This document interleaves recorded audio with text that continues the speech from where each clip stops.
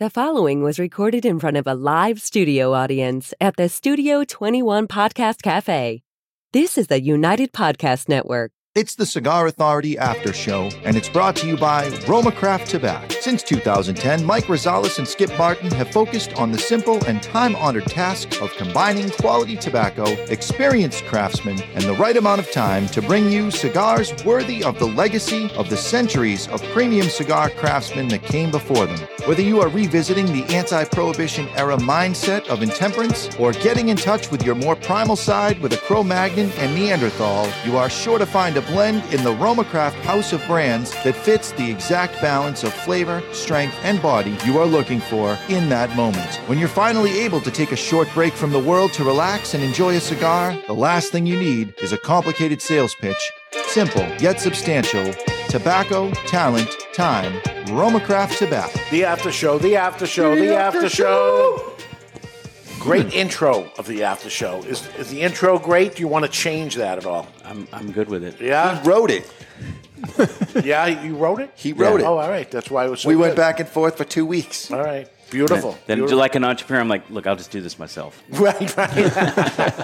Well, if you want it done right. But he did do the hip hop violin Yeah. thing, which was pretty dope. Yeah. You know that hip hop violinist was hired by Tom Brady to do that piece, and they never took it. That was Dope. So we got Tom Brady's. Yeah. Yeah. He never And now I did- just want his ex-wife. That makes that introduction the GOAT, the greatest Well, of dude, all time. the girl that was chasing him down as he was getting divorced, she was smoking hot too. Yeah. The Well, he's model. Tom Brady. Yeah. He's Tom Brady. So the whole idea of the after show was to talk after the show. We immediately went into talking after the show was over, and Jonathan Wasted got it all. all. Jonathan, you wasted. It's all it. great stuff. Did Yeah. you take notes? No. You didn't take notes? Yeah, No, he only takes notes from and one you guy. can't do it again. It has to be. It has to. That's not true. You've emailed me stuff, and it's been awesome. Yeah. So one story you told me that I actually laughed out loud is that it turns out that there was a missing ashtray in Nicaragua that just disappeared out of a restaurant, and you ended up telling me the story of it. I thought it was very interesting. So how about sharing that story with us? Yeah, so I when I was early in Nicaragua, I used to eat at the same restaurant like 3-4 times a week at Terraza Colombiana. And the owner is this smoking hot Colombian lady. And so just part of the reason of the allure of the restaurant. Sure. So Food's terrible, but yeah. So I go and eat there all the time, 3 times a week. And one time we had this waiter, and he's kind of, he speaks a little bit of English. He's one of these little hustlers, and we kind of blow him off. And I remember there being one of them big square ashtrays, and we had to move it to a chair because they come out with these huge tablets. you could smoke while you were eating dinner. Yeah. Yeah. And so, in a lot of ways, Nicaragua is freer than America. but- Absolutely. So the next day, it was like 2 days later on a Saturday, the waiter comes to the factory, and we're working on Saturday, and me and Esteban are sitting there, and he comes in, and he goes, "Hey, do you remember when you were in the restaurant?" I'm like, "Yeah." Remember there were 2 ashtrays? I was like, "Well, I remember there was 1 ashtray." He goes, "Well, no, et cetera, et cetera, et cetera. One was missing." I'm like, "Okay, what are you getting at?" And he says, "Well, one of the ashtrays is missing, and I'm going to lose my job if you don't replace it for me, and I need $100 to replace this ashtray." I'm like, "Well, first of all, it's a $3 ashtray. Second, anybody will give you one, and third, are you accusing me of stealing the ashtray?" He's like, "Well, there were 2." And I'm like, "No, there was 1." And I said, "Get the fuck out of here," So Esteban's like, "Man, this is a problem." He goes, This guy is basically calling you a thief. He's going to ruin your name." And I'm like, "I don't care about this." He goes, "No, it's your name, and you got to protect your name." So we get in the car and we go up to the restaurant and tell the lady what happened. And she goes, "Oh, I'm so embarrassed." She goes, "Don't worry about it. It went missing on Friday. You were here Thursday. This guy's just a problem. I'm so embarrassed. Next time you come in, I'll give you a bottle of wine." I'm like, "No, I just want to make sure you knew that I didn't take an ashtray." So Sunday, the next day, I get a text from Pete Johnson because there's always drama, right? So Pete says, it's a text. It says, this is Pete from Tatuaje Cigar. What? Okay, I know who you are. He says, there's a rumor, and this is verbatim, like there's a rumor that you or someone in your party took a My Father ashtray. Imagine in another country, this little crappy ashtray. So this is from Los Angeles. He's texting Wow. me. So I'm like, well, first of all, I hope you know I didn't steal an ashtray and whatever. Or I can't believe we're having this conversation, right? Right. If you wanted an ashtray, you could just ask him, and he'd give you one. Exactly. And why, I don't know, I wouldn't want it my father. I don't know why I would want it my father. Anyway, so we go, Esteban's like, oh, this is a problem. We got to go see her again. So we get back in the car. We go up to the restaurant. And this is like 5 days of my life. So I go back to the restaurant. Did you at least eat each time you went back to the restaurant? So she says, I'm so sorry, I'm embarrassed. She goes, I'm going to be completely honest with you. There never was a missing ashtray. I just wanted to get rid of that employee without problems, and this was the way I was going to do it. She goes, I'm sorry you got caught up in this. And so Esteban's like, you got to go talk to Pepin and explain to him. Because he's mad too, because you provided the ashtray? Because my father, because Pete's calling us, and of course everybody in the factory's clearly, I'm stealing ashtrays. Everybody's in on this. So the ashtray thief of Nicaragua. So she goes and sees Pepin, then she comes and sees us, and we're like, what happened? She goes, I walked in. She said, I'm here to talk about the ashtray. He goes, what are you talking about? I've got 100 ashtrays. Do you want one? She goes, no. Someone said Skip Martin stole an ashtray from my restaurant, and it's not true. He goes, who the fuck is Skip Martin? And I'd been in SLE for 5 years, but I stick to myself. So anyway, finally, I texted Pete, and I said, hey, just so you know, she went and talked to Pepin. He loved seeing her because everybody loves seeing her. Just so you know, the lady said there never was a missing ashtray. It was all a made-up thing, just so you owe me an apology, whatever. Talk about drama for nothing. This is the most nothing drama. So I don't hear about this for years. And then, like 2 or 3 years later, we're in Germany. And we're at this table with the Schuster family, and Pepin's there with his whole clan. And he gets his Lifetime Achievement Award, and everybody's standing ovation, and, whatever. So after the whole thing's over, he's walking away from the table with his family, and I stop him because he's right next to me. And I say, hey, if you have a minute, in my horrible Spanish, I basically say, I want to tell you a story. I remember my first trip with Mike before we started making cigars. There was a cigar festival, and in this cigar festival, Piro Sabor, they included employees from the factories. There was a big party in the park. There were employees from every factory, and they had a band and everything. And then in between, they had a beauty pageant where a woman from every factory wearing a dress made of tobacco came to the stage. And so the Placencia lady came to the stage, and everybody from Placencia was yelling for her. Then the Drew Estate lady came to the stage, and the employees from Drew Estate were yelling. I said, but I'll never forget that when the My Father girl came to the stage, all of the employees were cheering. From every factory. Yeah. And I said, I had turned to someone and said, why are they all cheering for my father? And they go, because he's one of them. He's one of them. And they view him that way, and that's why they support that factory. So I said, I'll never forget that, the pride that all of these employees had for you.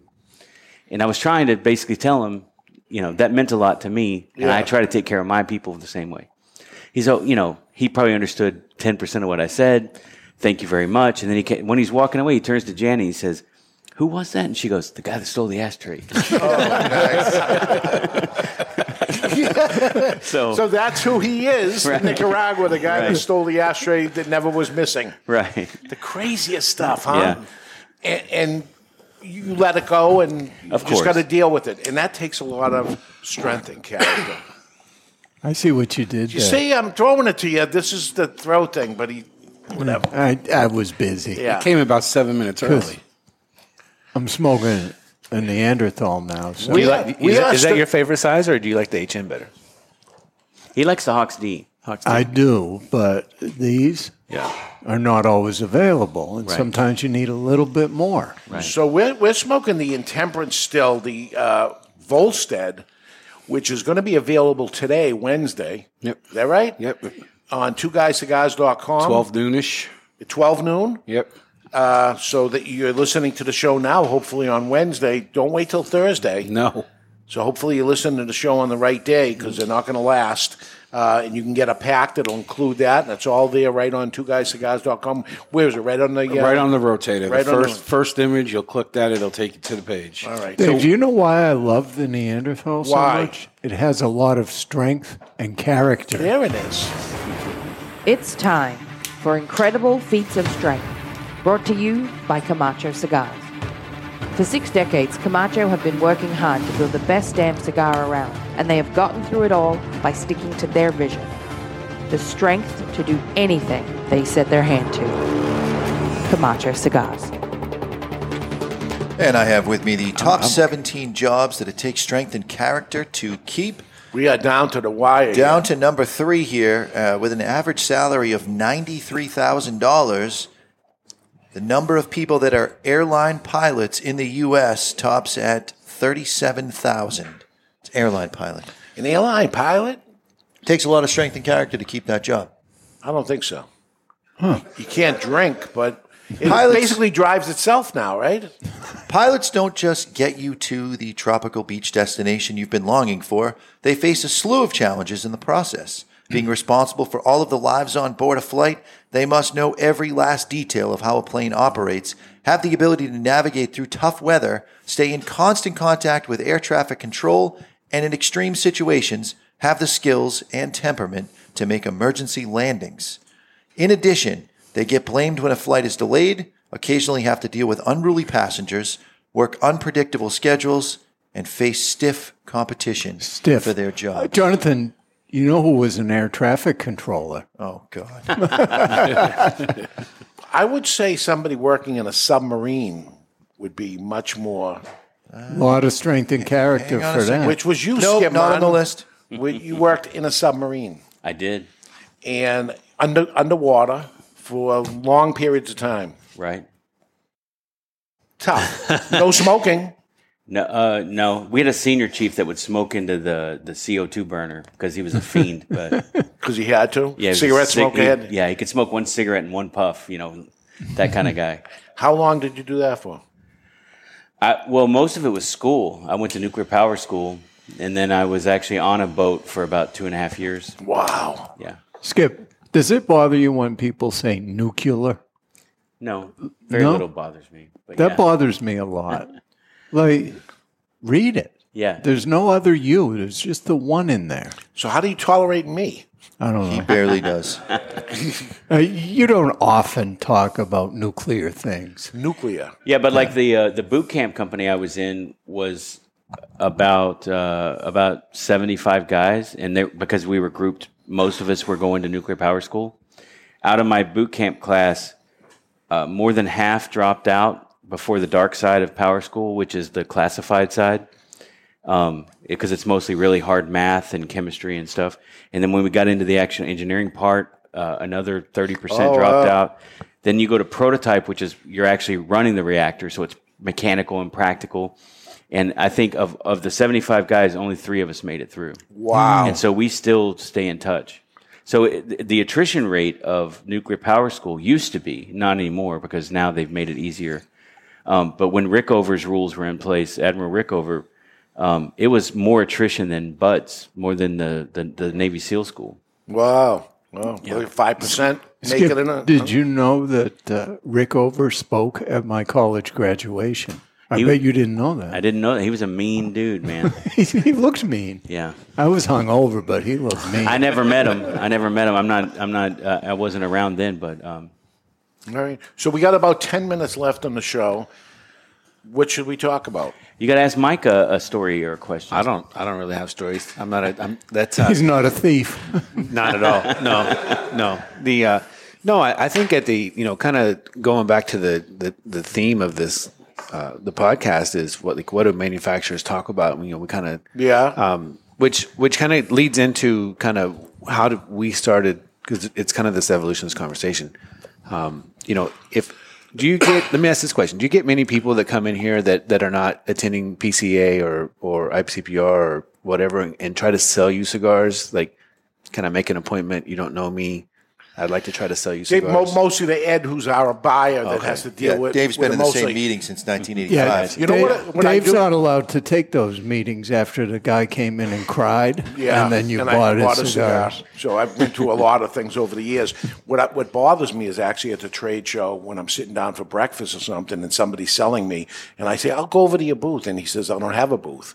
So there's a name for that, or whatever they... Carpetbaggers? Yeah, that they never buy the booth at the trade show, which is supporting the trade show, and here I am, and I go, I can't buy from you. I don't even want a sample. It's not right that somebody else is paying to be here and doing it and supporting the whole organization, and here you are just trying to hand me a sample. I don't even want the sample. Oh, can I send it to you? I said, of course. But they figure they'll just get a hotel room and just walk the show or be on somebody's trade show floor. And that's happened. I've been in somebody else's booth and they pull me aside. I go, well, where are they? And they go, no, I have it in my bag or something. Yeah. Well, Mike and John spend more time talking retailers out of doing business with us than they try selling people, No, I mean, I think the initial conversation usually is, hey, what ends up happening in the whole scheme of things is, I've traveled around the United States and I've visited, either up and coming stores or brand new stores, existing stores. I've seen them all, right? So, you immediately kind of walk in and based on the inventory that's there, kind of like whenever you can count what how many rollers are and the production they're doing. The same thing applies to retail, right? So you can look at like what's on the shelf. Are there empty boxes? Are they spread out? Or are they condensed? Do they have can you see the back stock, right? Can you quickly kind of add up the back stock, right? And then you kind of know based on that how many turns they're doing, and you can kind of calculate real quick like what the store is doing on an annual basis, right? And also the brand selection that they have. Sure, if you see absolutely. it very top heavy to the big four, let's say, or whatever, and you don't belong there, would you say? Sure. Well, it goes back to the TAA guys that check all the boxes. Some of them are really good at having a good mix of product, right? Some of them are not, though. Sure, there's some of them. They get a TAA. These are the best retailers. They're not. Not all of them. No. And so we have to kind of decipher. Okay, based on what how they interact with other reps, because the second level of that is.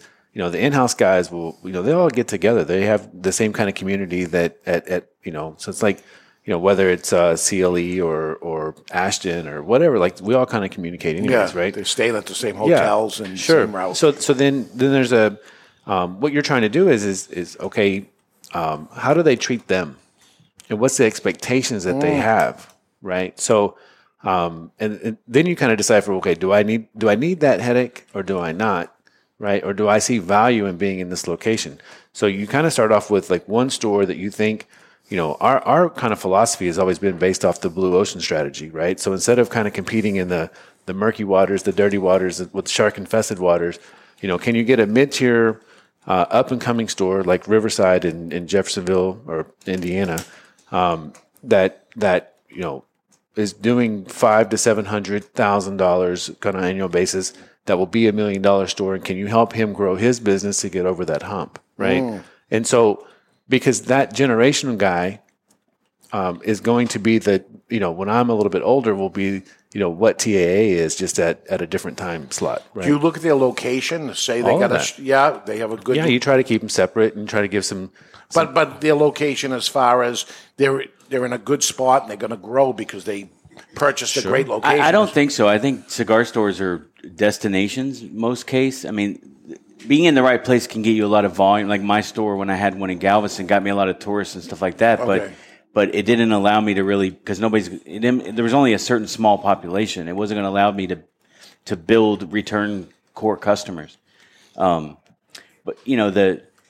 there are retailers that don't understand cigars. They don't have the capital. They're just hobbyists that left your store and decided they're going to open another store, and they're not going to be in business. They struggle. Those guys are like easy pickings for the big brands. They just want to dump a lot of product on them, right, and treat them special. And then there's the really big guys. Like we don't sell to Abe, and Abe is an excellent retailer. But his model doesn't really work for us because he kind of depends on discounts and promotions and spiffs and things like that. Yeah. And so because all of our money's in the tobacco and in the quality, and we don't have the money in the price to give you a lot of promotional stuff. He's just not because the way he runs his business doesn't.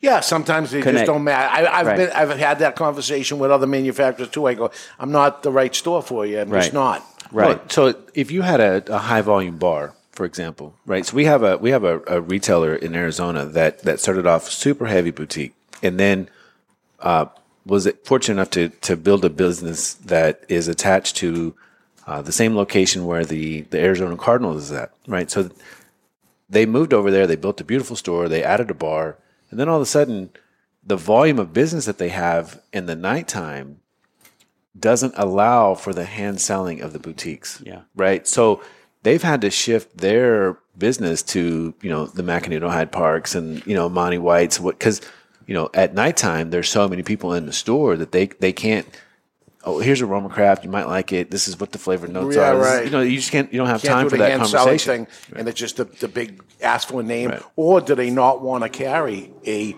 good value cigar to begin with? They would rather try to sell a $20 cigar just because it's $20. And they'll pay. Right. I think that, there's a segment of this market that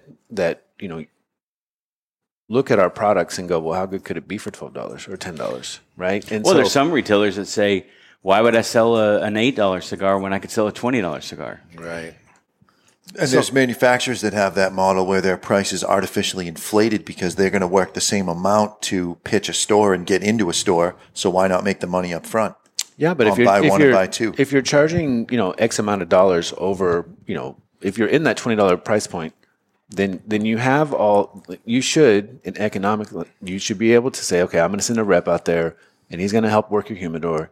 And I'll send you a bunch of shirts and some hats and the cutters and the lighters and the whatever, because you're paying this much money for the cigar. Yeah.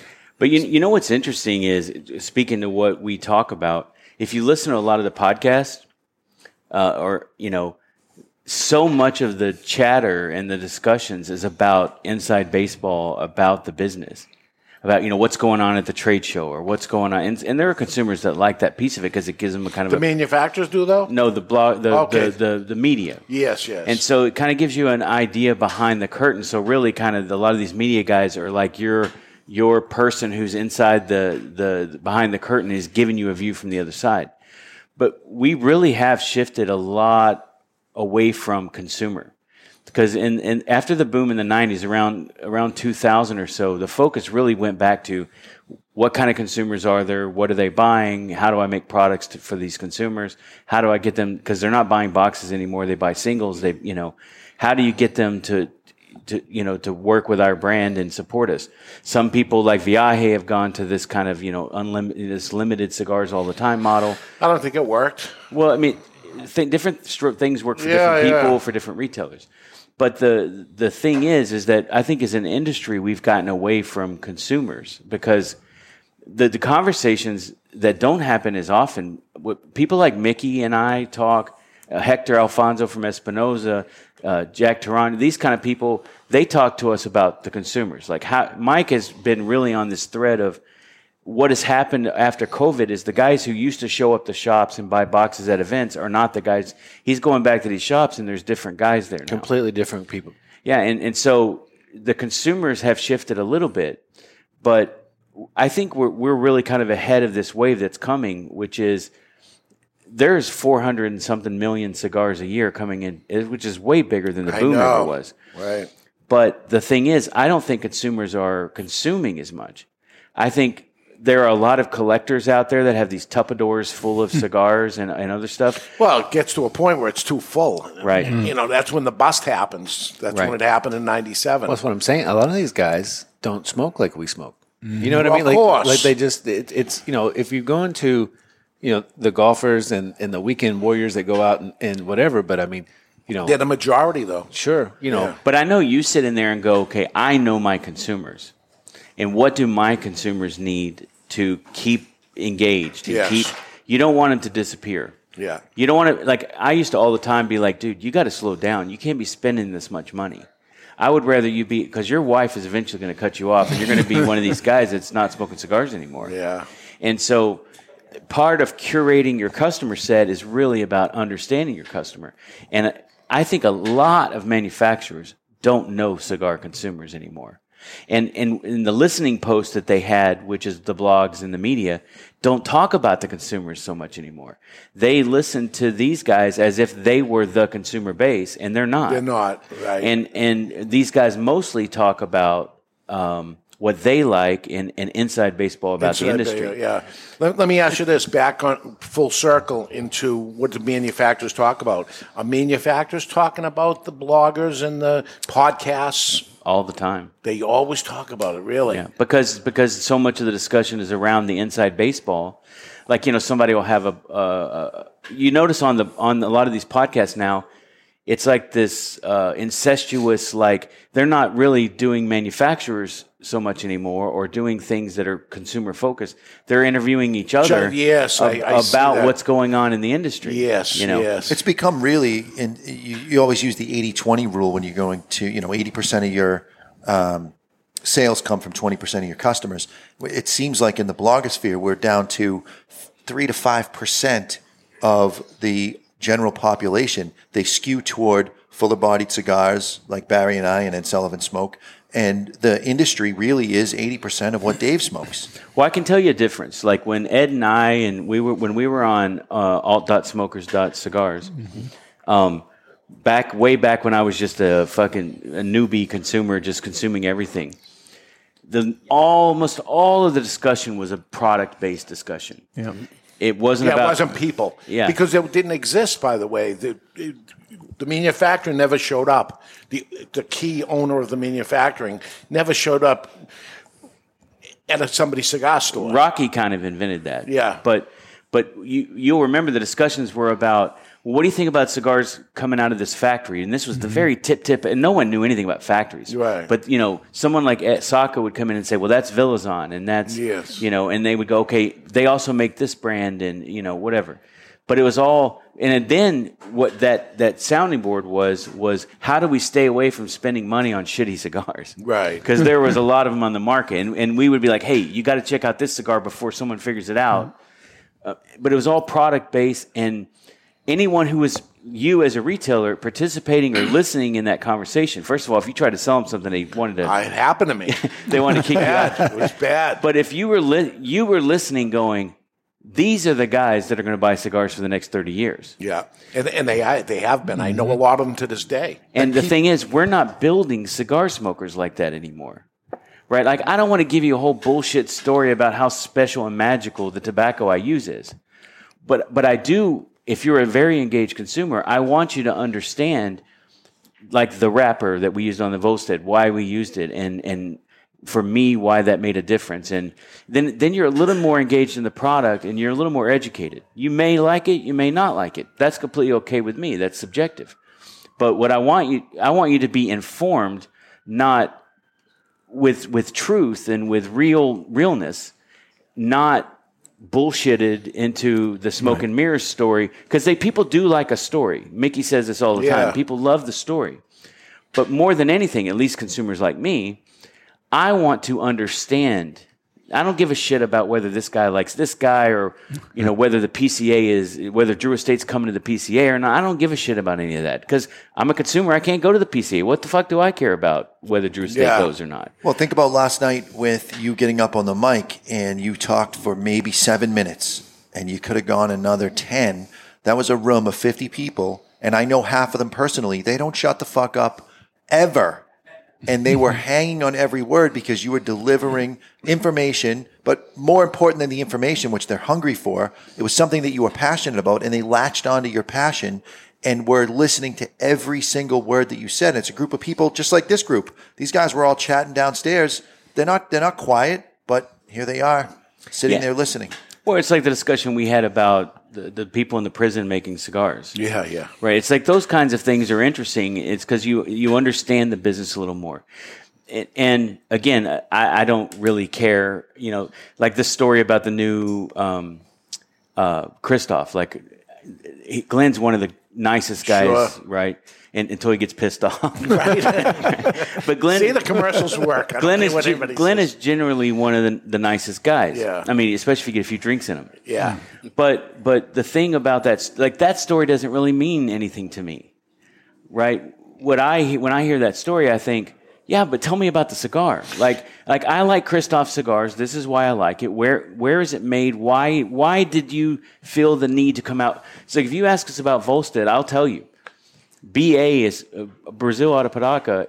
Good Brazil Arapiraca has always been hard to find, and now it's impossible to find. So here's the answer, because what happened is with Cigar Aficionado, it became the next thing you know, you had Lito and Inez on a horse, and then you have Carlos and his father in the tobacco farm, and all of a sudden, these cigar manufacturers became celebrities.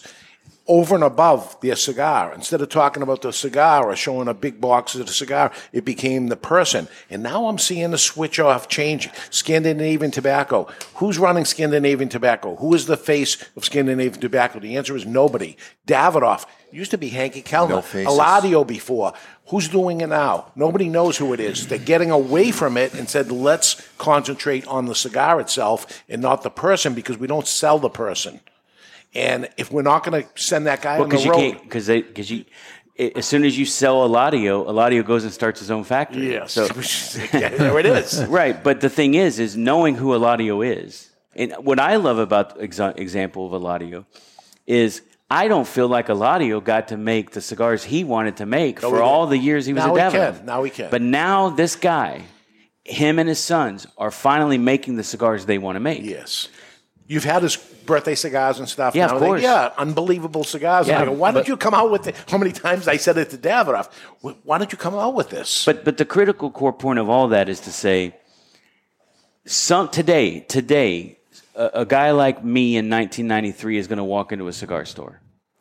And for whatever reason drew him there, he's going to buy his first cigar.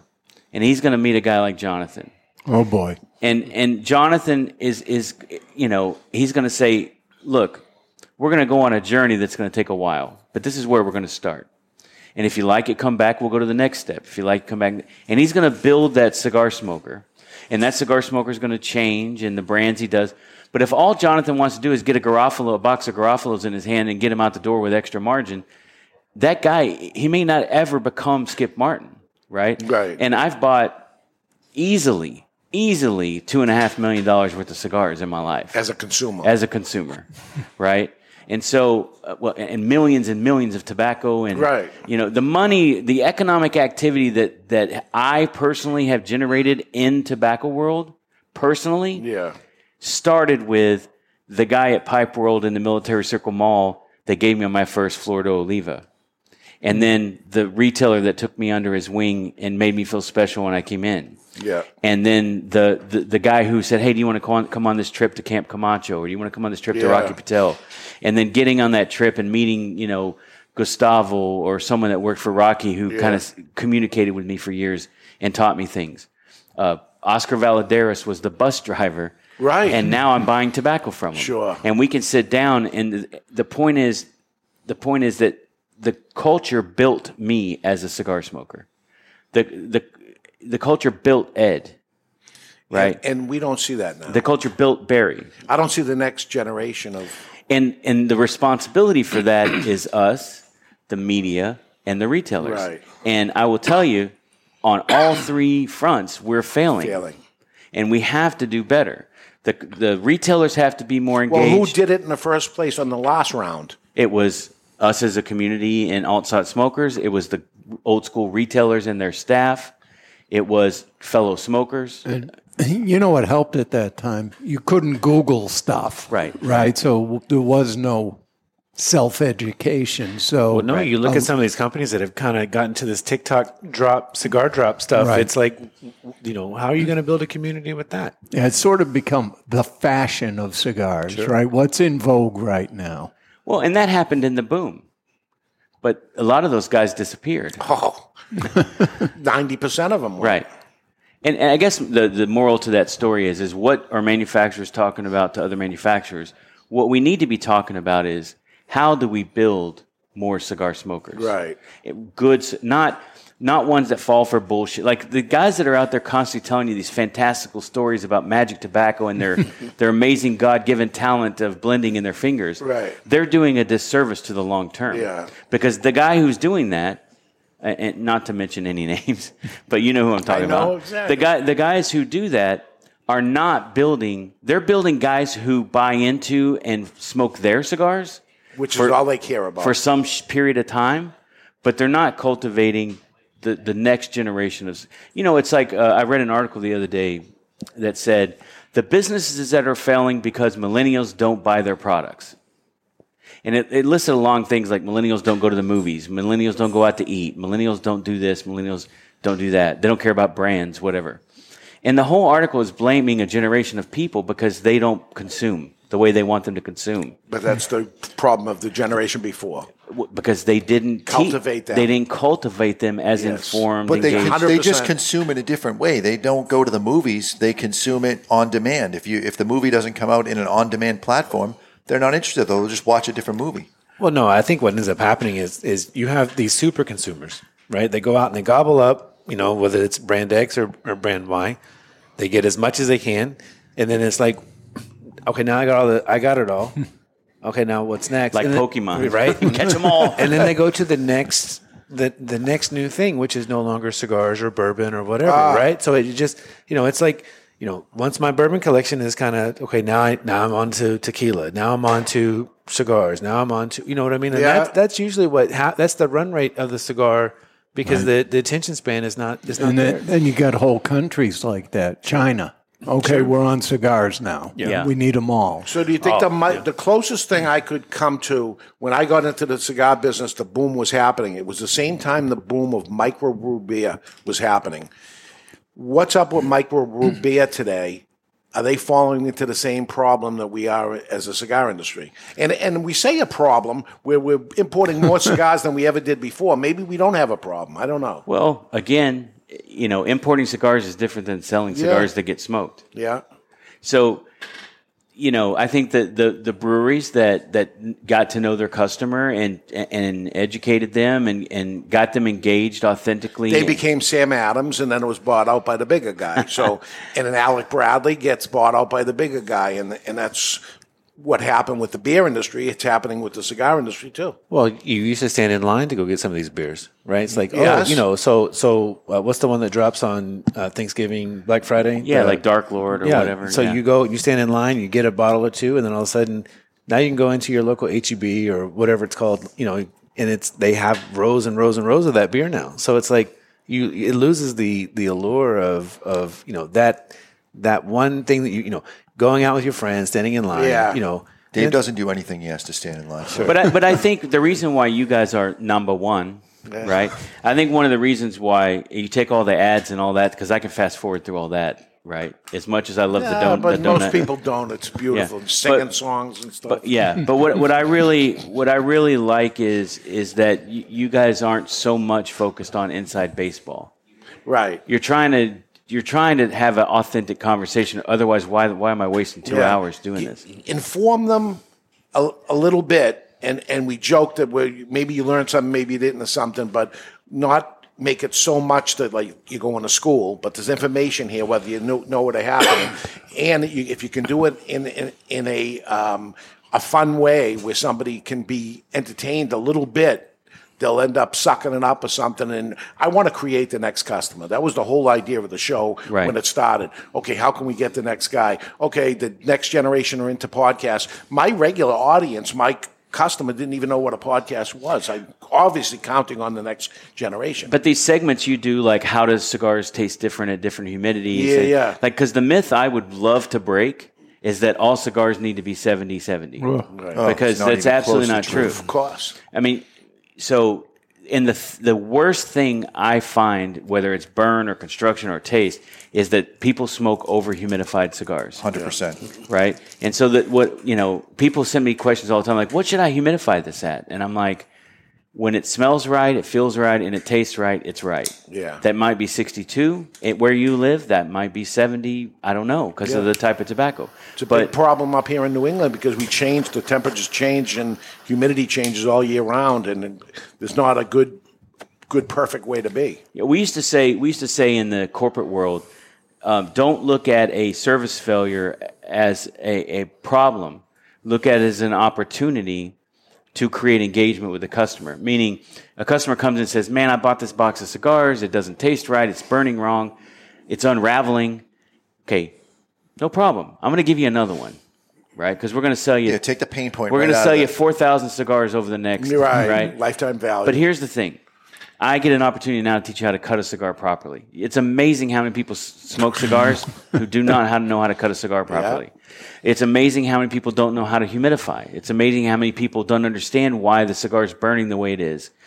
And engaged, educated retailers are where that happens. You can't get that from your mailman when you get the box from CI. That is our best customer. Right.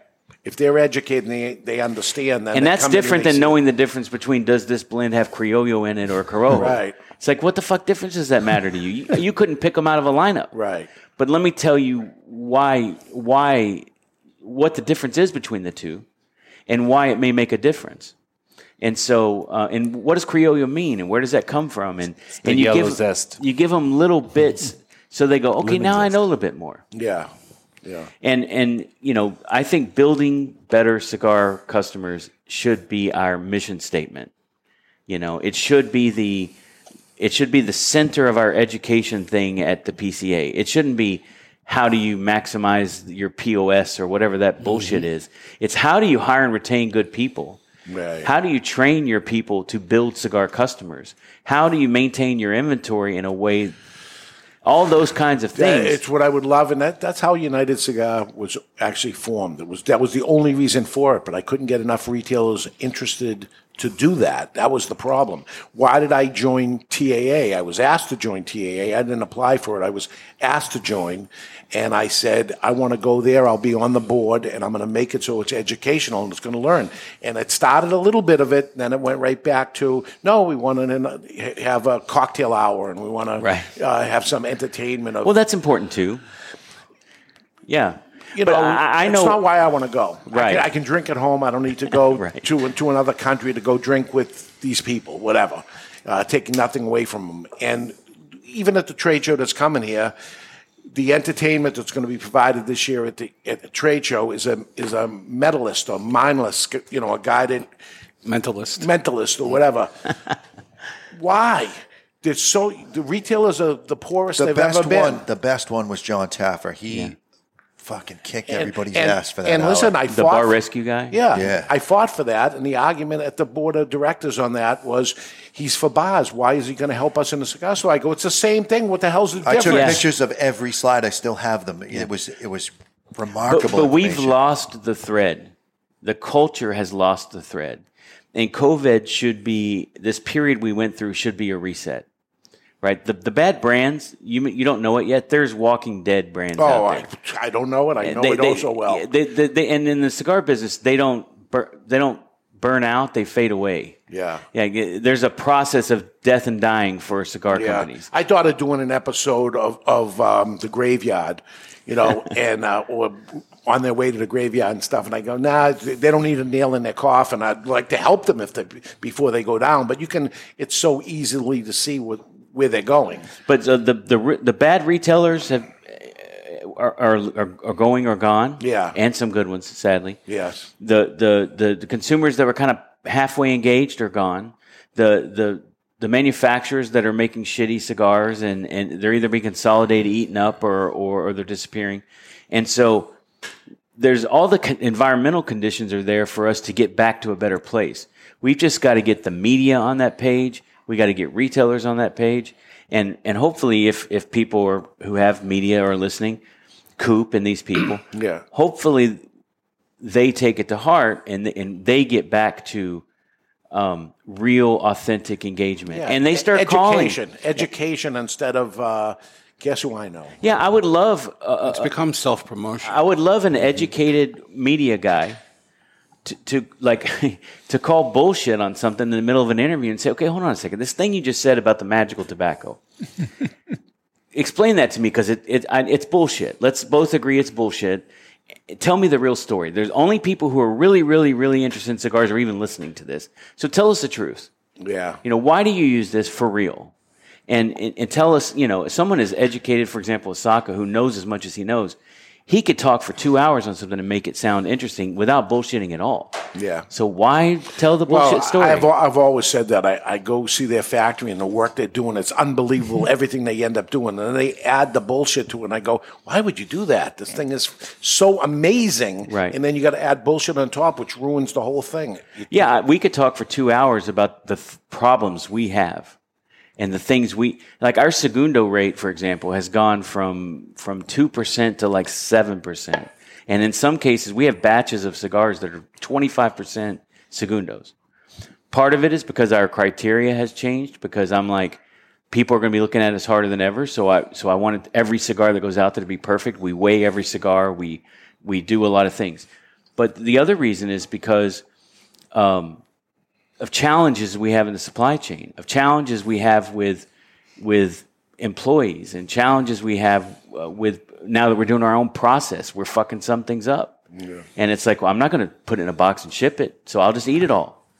And I've done that. I'll call Mike and go, hey, you know this, or John, this 2,500 cigars that were on the thing, it's now 600 cigars because I'm basically turning 20, 1,900 of them into Picadura because they're just because we fucked this up. But you know what? So what'll happen is if you said, hey, let's say I called Skip. I'm like, hey man, I got this problem, and on the production side, some of these guys, these other manufacturers say, so you know what I mean? Like, there's would your buyer, your consumer, would they really know that you made this change? A lot of them think that. A lot of them, like you said with the tobacco earlier, it's like a lot of them go, the consumer doesn't know the difference, right? I've been told that, but when I end up finding it out. We would know. Yes, I end up finding out, and I'm bullshit over it. And it takes a long time to get a customer on something. Sure. And it's so easy to get them off. When someone comes to me with a problem, my first thought is, it's a handmade product, something could happen. It costs me nothing to get the retailer to replace it. I'll replace it to the retailer. I want you to have a good experience, and I want to do it the right way, even if there's a perception there. But what I really want to do is two things. One, I want you to fix whatever caused this problem. But two, I want to make absolute for certain that I know everything I did up chain from that did not deviate. If you put some kind of questionable things in a box. So, for example, we found a bug. We changed our fermentation process from pastillas or pills to this for safety, employee safety reasons, to these sachet things. And it's the same chemical and it's the same process, but dialing in the quantity and those kinds of things has been a challenge. So we found evidence of a bug problem, which there's bugs everywhere. Sure. And you just constantly, it's a battle constantly. But we found actually in a finished cigar a bug hole, and that has never happened. And we actually had a live bug kind of crawl out on the table. So we went into a 2-week thing of, why is this happening? We brought the manufacturer of the fermentation in. What are we fucking up? Because we've never fermented stored tobacco before because it was always done for us. And for example, for 2 months, we had never frozen cigars, never. So for 2 months, we started putting all of our product we shipped through the freezers because I'm like, what if someone in the community says, hey, I found a bug hole in this Roma Craft cigar? I want to know, okay, A, that's from this lot, so that was our bad. We're going to do everything we can to fix it. It should have never got out there. But second, now I know that there's nothing we're doing that contributed to that. When you cut a corner and then later on someone catches you on it, you can't say, honestly, I did everything I could to prevent that. And so we do everything we can to say, if you have a problem, it wasn't because we intentionally did something, like we didn't change the blend. We didn't not do something. And it doesn't mean that it wasn't our fault. It just means that we didn't intentionally do it. Of course. A lot of these guys were like, they'll change the blend, and then someone will say, hey, this tastes different. And they'll go, oh, you're imagining things. Right. And it's like, no, they're not. But you can't be honest because you changed it. Right. So that goes back to having the discipline. Yeah. Right. Like that's the thing that I think that in this industry, a lot of that's really kind of lost. Like if a guy walks into a retailer and says, "Hey man, I always buy Neanderthal HN. Why don't you have any?" And they go, "Oh well, fucking Roma Craft. They got back orders. I've got it on order." And then the consumer will message us, and I'll say, "Well, that's a funny thing. I've got it to ship right now. They haven't had it." So John will call the retailer and goes, "Why did you tell this customer? Last time I called you, you said you didn't need any." And so it's like, why doesn't the retailer just say, you know what, man, it's been tough this month. I didn't order like I was supposed to. Because they don't figure they're going to get caught, apparently. Right. Or whatever. Terrible. Right. Not good for anybody. And it doesn't contribute to better consumers. No. So that's what we got to do. That is it. That was the longest after show, but you guys own it, so why not make it twice as long? Thank you for supporting the after show. Yeah, of course. And the Cigar Authority, and that's Skip Martin, Mike Rosales, Roma Craft Cigars. And as I said, their new cigar, the Volstead, is available right now. you can go to twoguyscigars.com and check that out. So that is it. We'll see you Saturday with Jose Dominguez and Carlos Guillermo on the Cigar Authority. And when you're not slamming your headset microphone down on the table way too early, try sticking the lid end in your mouth. You might like it. The views and opinions expressed by the hosts, guests, or callers of this program do not necessarily reflect the opinions of the Studio 21 Podcast Cafe, the United Podcast Network, its partners, or affiliates.